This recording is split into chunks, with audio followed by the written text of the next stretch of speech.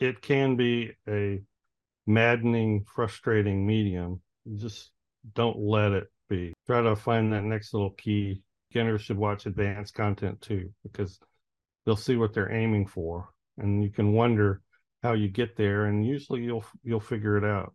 Usually you will. Steve Mitchell, widely known as the Mind of Watercolor, is back on our podcast after 3 years.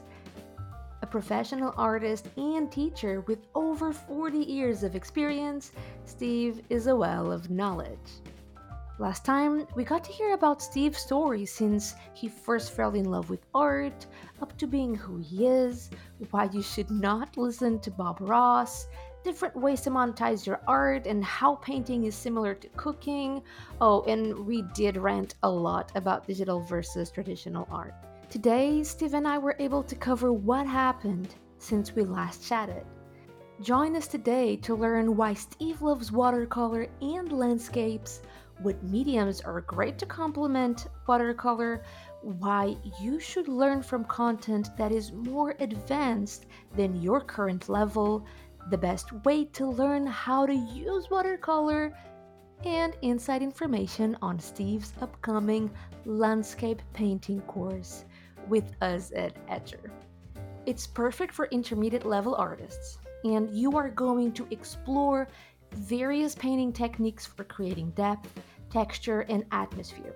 From composition, color theory, brushwork, and ways to create a sense of light and shadow in your work, at the end of the course, you'll have the confidence and skills to create your original landscape paintings. Alright, so Steve's course starts on November 11th. It includes about 8 hours of content, which are divided into 4 classes and 1 live feedback session. At the very end, everything is live. Steve will be there for you the whole time. And as a free gift, Steve is doing a live demo on our YouTube channel on November 4th, 12 p.m. Eastern Time. Links for this, links for the course, everything is linked on the blog post associated with this episode at etcherlab.com/Mitchell2. That's MITCHELL and the number 2. All right, Steve. So we talked roughly 3 years ago. We Wow. covered, yeah, I know, when the That pandemic long? started. Yeah, that long. I know. Time just flies. Pandemic was starting, and we thought we were in the middle of it. So that's hilarious. It's like, oh, we're not. Great. We covered your background, why you started art, and the role that your mother played into that. We talked about your journey into YouTube, how it all started, and your passion for outdoors. And I have follow-up questions because a lot happened since then. But before I go straight to those questions, can you give us a little bit of a recap of what happened since 3 years ago and now? I have to be honest, not a whole lot's changed.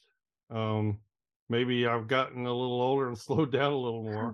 But other than that, I still try to put out a video a week. For a little while, I was on Skillshare. I took those down.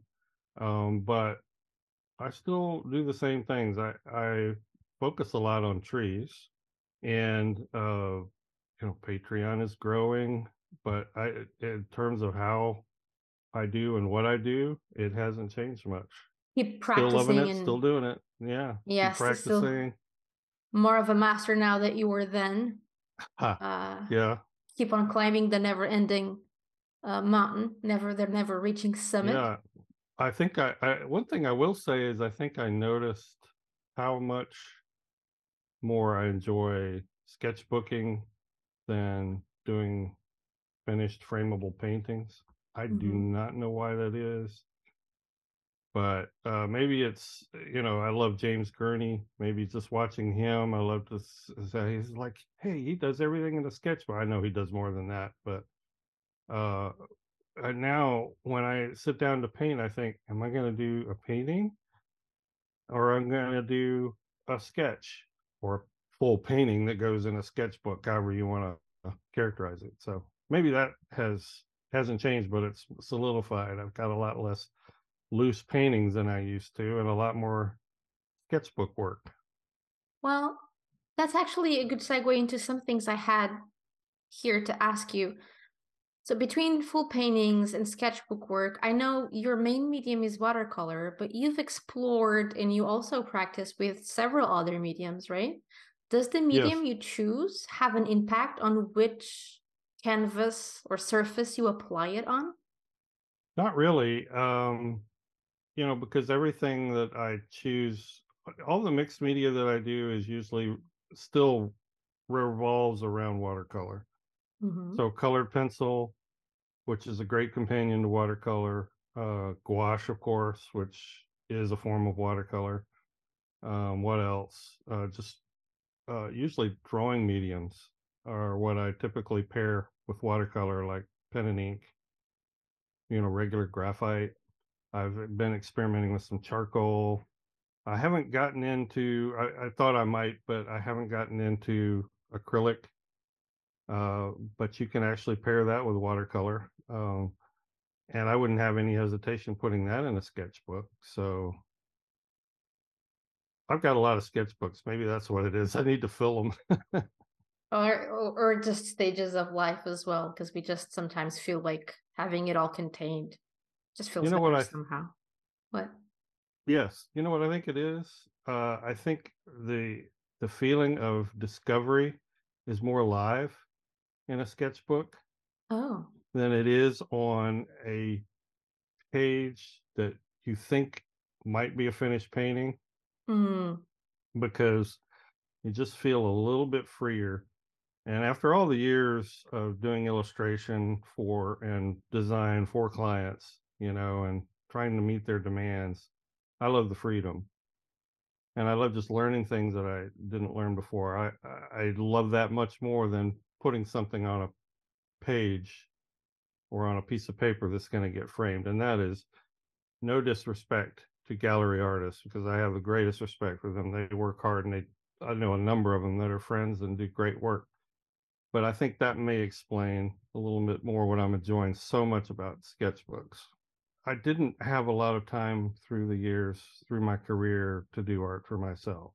And when I did Mhm. have the time, I was too burned out to do it, because most of my art was commercial. So,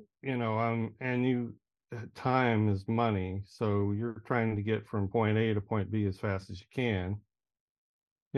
I felt like I did quality work, but you don't spend time exploring. And so it is something very much that I had to learn, and something that I've tried to nurture since I started my YouTube channel. And that's probably been the most fun thing for me. And it's great. Interesting. Yeah. All right, let's talk a little bit about that. I know we kind of covered this in the first interview, but I think we can take it further.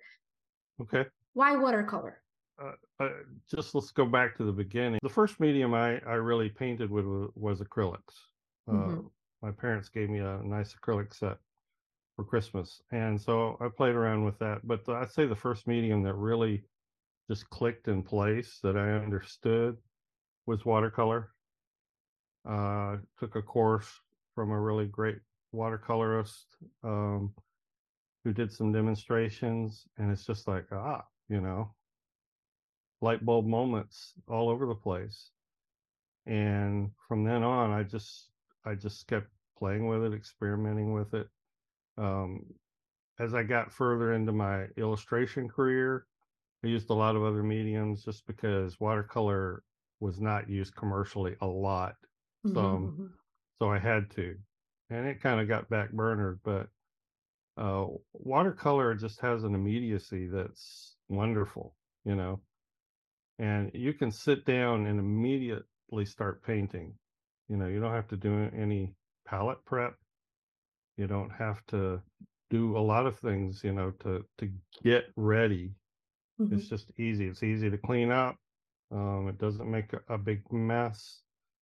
Just water, right? So that's an advantage. But I love the clean look of it. I mean, uh, I don't Ease of know. use. It, It it, does make sense. Even, I mean, yeah, dissolved in water. How simple can it get? that, You know, it yeah. it is. especially when Get a brush, get some water. you were talking about how burned out you were when you were doing art commercially, and you did a lot of digital back then as well, and you Yes. were too exhausted. You didn't put it in these words. I'm kind of, you know, to make art for yourself. So it does make sense that watercolor was the go-to medium, and it stayed there for a while because it just needed something easy. I Right. just find it very interesting how it's stuck because so many artists start with something, then they find out about something else. And that's, I mean, you started Mhm. with acrylic, so it's not like it was the first thing you ever started with was watercolor.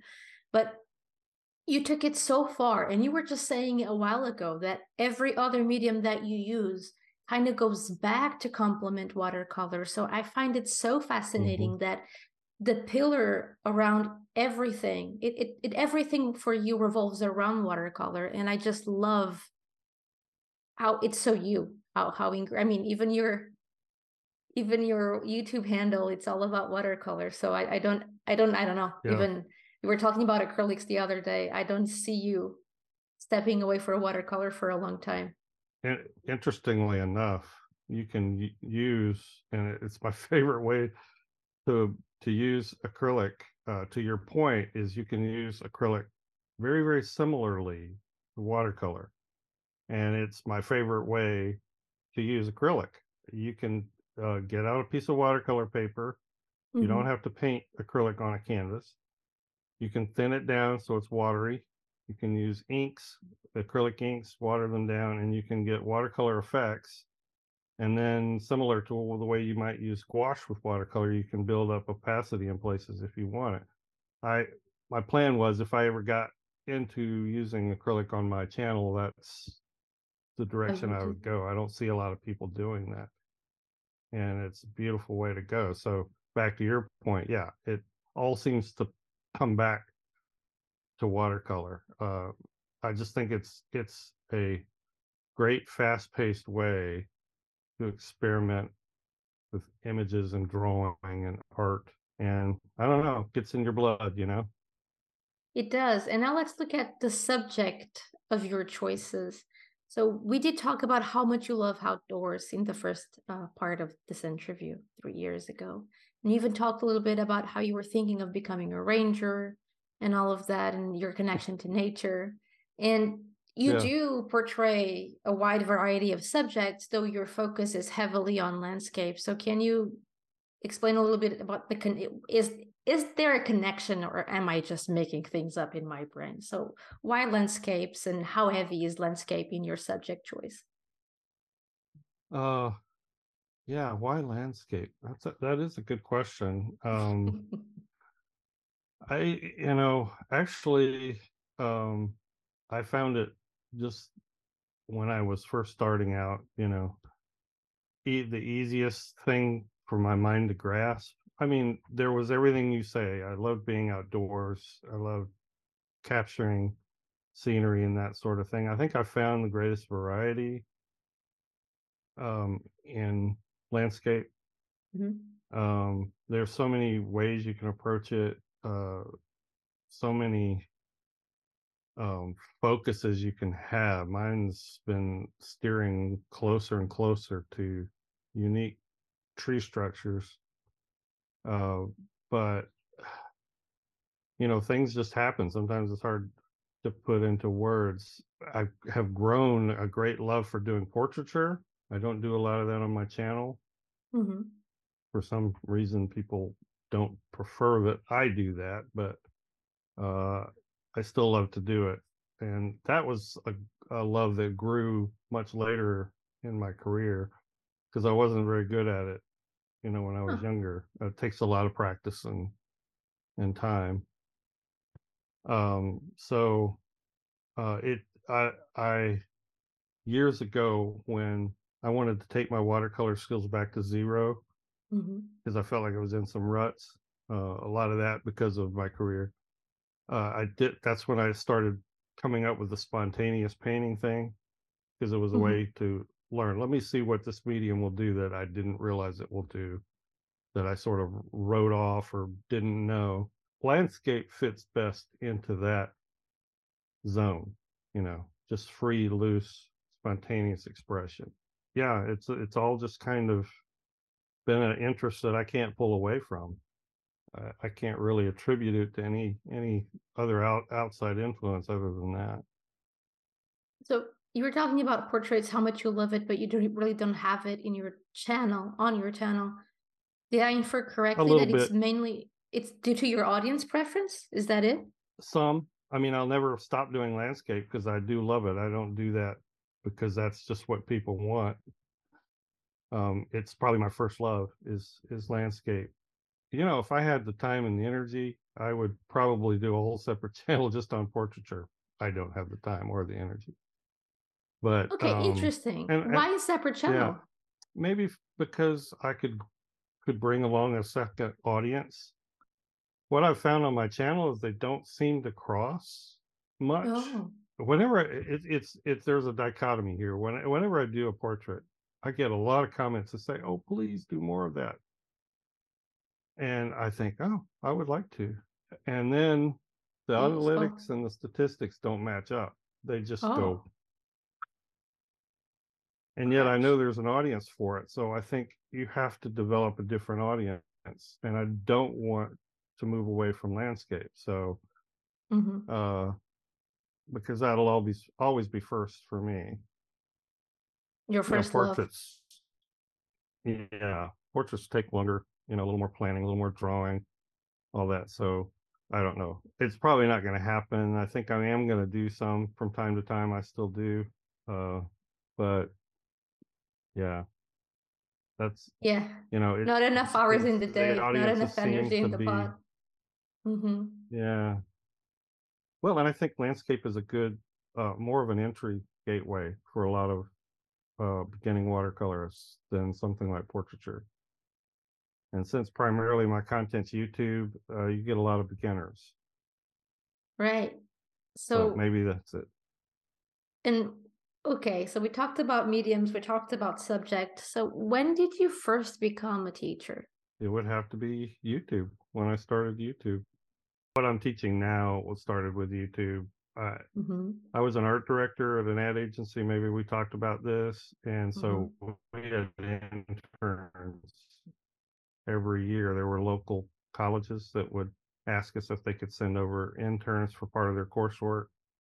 So there's a form of teaching there, but it had nothing to do with watercolor. It was, you know, commercial design, and you know we're into the 90s now, so you're talking about digital was really starting to come. And but there is that teaching, you know, passing on your knowledge to younger artists, that probably started then. But what I'm doing now, that started in 2014 when I started this channel. So you're when you started the channel, you were already creating content with the goal to help other artists grow. You were already approaching it with the teaching mindset. Is this correct? Yes, and specifically, I was looking to move away from long form instruction. YouTube's changed a lot now, but the artists that were there, and I was watching YouTube for a couple years before I started my channel just to see what artists like me were doing, Hmm. and almost everything you saw were artists that were usually workshop gallery type artists. You know, the typical career path for a full-time fine artist was usually paint, uh, put your work in galleries, travel, do workshops. And this is before YouTube really became a big thing. And when they started to discover YouTube, they would usually take some of their workshop, at least the ones that I saw, the artists that I like, would take some of their content and put it on YouTube in a long form manner, an hour and a half sometimes, or somebody recording their live workshop. And I thought, oh, there's a niche here.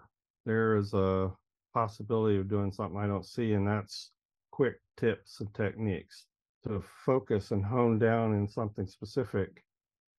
The way I put it, I think when I started my channel, is sort of a water cooler con- conversation. You know, people hanging out in the studio discussing watercolor. It really hasn't quite gone that way. Yeah, so it started out as just having a conversation, as if you dropped by the studio and we just sat, you know, and discussed things, and you said, "Oh, how do you do that?" And I'll say, "Oh, let me show you." And we trade ideas and quick tips, techniques. A lot of YouTubers are doing that now, but not so much then. So I'm not saying I invented that. I'm just saying I Yeah, but you were this was a there, this was a vanguard. niche that I saw that could be filled, and I didn't see a lot of. And it actually takes a lot of time, because And those other energy. artists were just taking content they already had or recorded and putting it up Exactly. there, and then they do a video, 1 year, two a year, and then skip a year or skip months. They weren't doing like boom, boom, boom, regular content. The Hmm. YouTube creators that were doing regular content was not as prevalent in art. There were some, but more in the pop art kind of thing, like manga and cartoony, or things that are a little less fine art related. So Yes, I'm and you. rambling a little bit, but No, no, no, no. This is all true. And the result is there for everyone to see. You have outstanding videos, you have a loving audience, and you're an amazing teacher, not just through YouTube. You've taught in other platforms, ours included. We've worked together in the past. I've had the joy and the honor of witnessing you firsthand oh, teaching. thank Thank you. you. Thank No, you very thank you. much. Thank you. And we are doing a course together. And we just, Yes, right before this call, we yes. aligned in November 2023. Some early thoughts. So, what is this course about? Who is it for? The My idea was, and talk about teaching. This came from, I did some live classes in 2019, just before everything exploded for Yeah, just COVID. before Yeah. COVID. Oh Um, my God. it was really my first experience delving into heavy duty, on location, in person teaching, and I did 24 weeks of classes. So Wow. during that time, I developed a couple little, I guess you could call them curriculums, and I probably will fall back to that, because one of them that I really liked was called the Elements of Landscape. Uh-huh. So it just kind of stopped little things that you might encounter when you do landscape, and we went through and we looked at trees. We looked at the lay of the land that landscape takes, the rhythms, the way of designing, and looking at that. We spent a class on skies, water, and reflections, and we ended by trying to put all those things together. So I thought maybe the class would kind of take that sort of a structure, and I'm going to look over that material, see how I can freshen it up. Yeah, and for those of us, those of you listeners who do not know how Etcher courses work and how they're structured, so this will be a course divided into a few classes. At the time of this recording, we don't know how many classes yet. It could be 4, it could be 5, could be 6. We're not sure yet. We're still developing the curriculum. Every class will be live. There will be one class per week, so it will be a weekly basis. On a weekly basis, we will create homework for you if you're interested. If you are a subscriber to the Etcher platform, you will have access to the course. If not, you can choose to purchase the course individually. So your choice. And we'll be talking more about that when the time comes. So I won't bore you with details. But yeah, it launches in November. You will be done before the holiday crazy. That's our plan. Uh, and yeah, it's Steve Mitchell teaching how to do landscapes. And for who is this course for? How much do you have to know to enroll in this course? um, it's not a beginner course, but Mm-hmm. it's also not. You don't have to be advanced either. We won't get into the rank beginner things of, here's your watercolor, here's your brush, here's how you make a wash, here's how you do all that. There should be a familiarity, at least enough to put Exactly. watercolor on paper with confidence and know Mhm. your supplies to that degree. So it's not going to be that kind of a beginner course, but we will get fairly basic in terms of painting a landscape, and it'll be very much like what I do on my channel in terms of that. You know, there will be some advanced elements to it, Mhm. and that's something I'd like to talk about because I think beginners need to watch advanced content. I see a lot of beginners shy away from it. No, for sure there will be. Not a doubt in my mind. So yeah, if you are still very beginner, or if you're not sure you can do Steve's course, we have Jean-Pierre Shiwazawa's course, Introduction to Watercolor. It's a great place to start. If you just go through that course, if you feel confident after doing it, you'll be ready for Steve's course. So that would be my take from what we've discussed about the course, at least, Steve. So um, you'll be fine. You'll be fine. We are publishing this interview with enough time in advance for you to get ready for Steve's Yeah, course. that's And right. That's right. exactly. And I'm talking like we are in the moment of this recording. We are revamping June's course. We're launching it in June. But when this interview is out, it's already done and ready for you to watch. So go and Great. watch it. Awesome. Hey. Yeah, so you can make the most out of Steve's course in November. Okay, so Steve, just to close our conversation on teaching, and what is a good teacher? I mean, I've been asking this question to my guests lately, and I've been enjoying the answers very much. What's your take on that question? Yeah, that's a really that's a really good question. Um, and it probably is different for every teacher, which is fine. I think to me, it's to turn on lights. At least that was the goal Hmm. I had, to make the light come on. It's maybe it's because that's what I enjoyed seeing in terms of feedback, like people, the light bulb moments.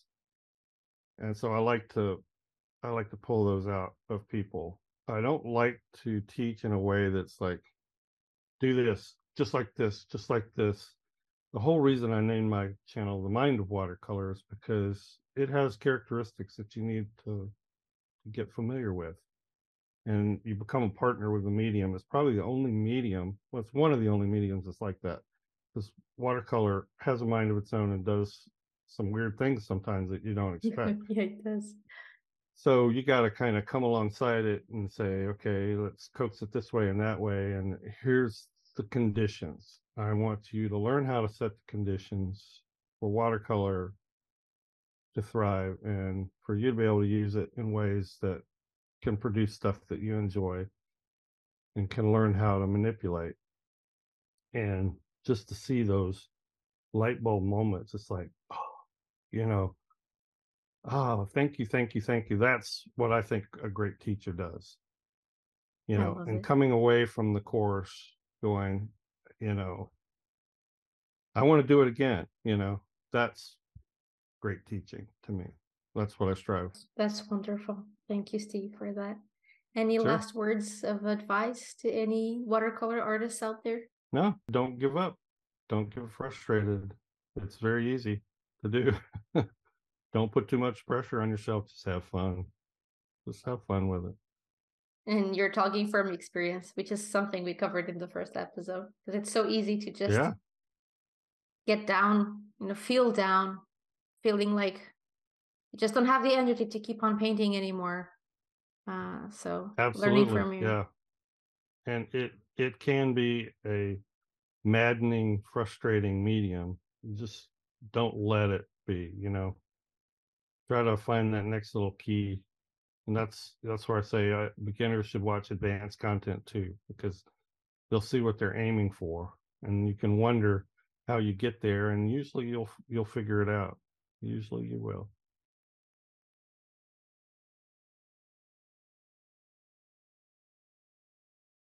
And it can be a maddening, frustrating medium. Just don't let it be.